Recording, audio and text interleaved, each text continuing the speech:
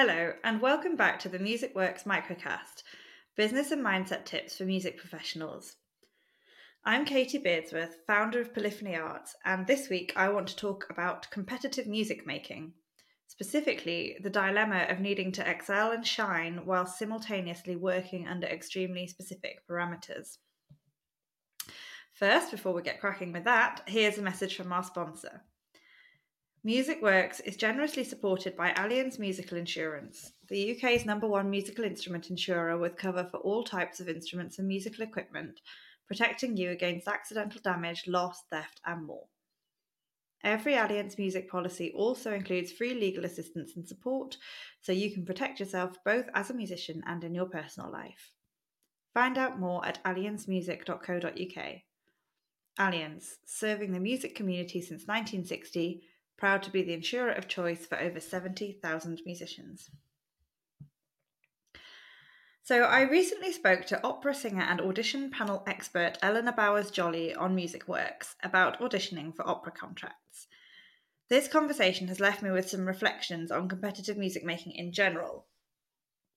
If you want to listen to Ellie's episode, which is absolutely full of golden tips for auditions, it's episode 2 of season 4.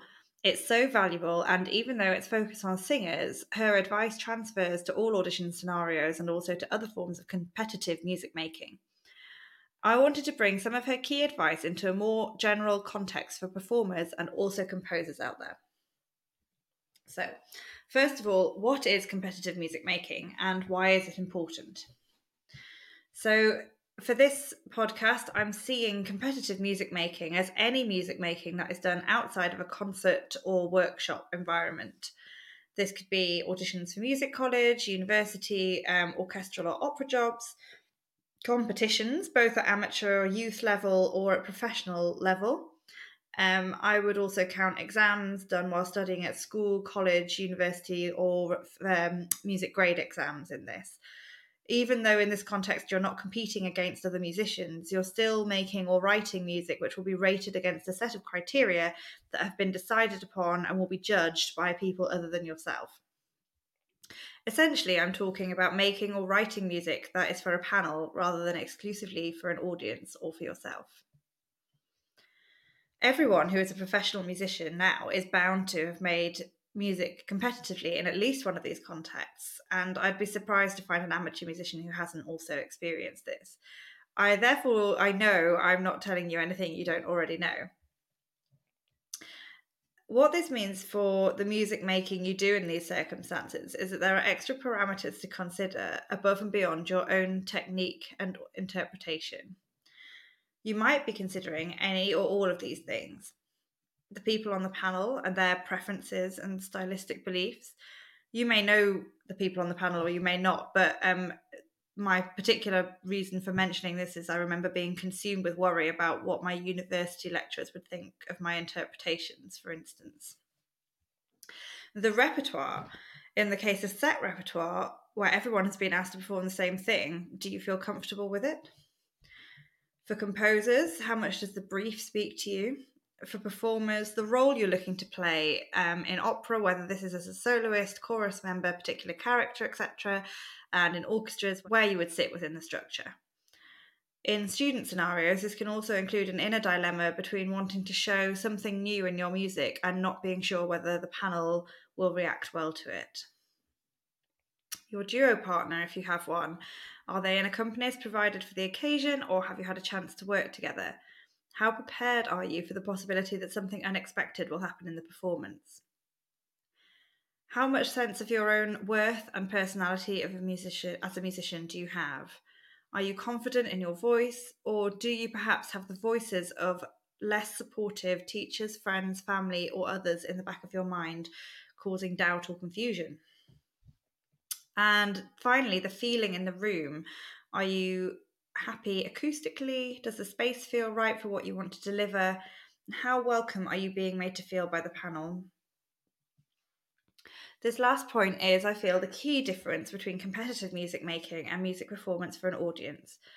Generally speaking, audiences are there to be entertained and are excited and welcoming of you and excited to see and hear you do your thing. Historically, music competitions have been unforgiving environments. I remember my experiences as a child of competing in local singing competitions and receiving feedback that was difficult to understand and improve upon at that age and stage. This was also impacted by an unsupportive teacher at the time. I must say, I'm really not keen on criticizing anyone, in general, teachers, panelists, anything like that. I do realize there's a huge amount of variation. Unfortunately, this is an unfortunate truth about the industry, that competitions can go this way. So I hope any panelists or teachers listening will forgive me for bringing this up. I also remember the sheer terror of going through music grade exams and having no idea whatsoever how I was coming across. Now, I believe that panelists, teachers, and coaches are far more aware of the impact that competitive music making can have on musicians. And there are lots of people in these roles who are sympathetic to the challenging environment created by competition and who know that they can put you at ease with a smile and a kind word. I hope that anyone who is currently experiencing anxiety around competitive music making can find the key combination of teacher and coach that can help you find your space as a performer or composer and thrive in these difficult situations. I would say that a teacher and or coach that really understands you and can be your ally in this is critical. And the other really important thing that can make so much difference to these feelings is just information. I think what in the examples I've given from my own childhood, perhaps this is hand in hand with being a child, I don't know, but it was normal to not understand what was happening, and I hope that that now there is, it's easier for children and people in these situations to actually find information about what the exam or competition scenario is going to be like and the practicalities that they're going to have to deal with. This is one of the things that Ellie talks about in her podcast episode about opera auditions. She goes through several of the scenarios that you might find yourself in if you're auditioning. In Ellie's podcast episode, she said, you have to embody the role completely. Voice, clothes, stance, characterization, everything. This is a huge skill to have to convey, particularly when there are so many factors at play that might get in the way of your sense of worth and personality. And why am I saying all this? Unfortunately, I don't have a perfect or simple answer to all this. Competitive music making is still a huge part of the music industry and a key factor in getting jobs and study places. I just wanted to put all these thoughts in one place, as sometimes we have difficulty identifying what makes us uncomfortable about a process. If any of this resonates with you, you can't go far wrong by talking to your teacher and or coach and making sure that you have those key allies in your life that can help you navigate this. If you need help, you can find like-minded people at Polyphony Arts. Our strategic career coaching program is perfect for anyone wanting to feel great about competitive music making. For more free music, business, and mindset tips and thoughts, subscribe to MusicWorks on any podcast platform and sign up to our mailing list on our website, www.polyphonyarts.com/mailing-list. MusicWorks is generously supported by Allianz Musical Insurance, the UK's #1 musical instrument insurer, serving the music community since 1960 and proud to be the insurer of choice for over 70,000 musicians. Find out more at allianzmusic.co.uk.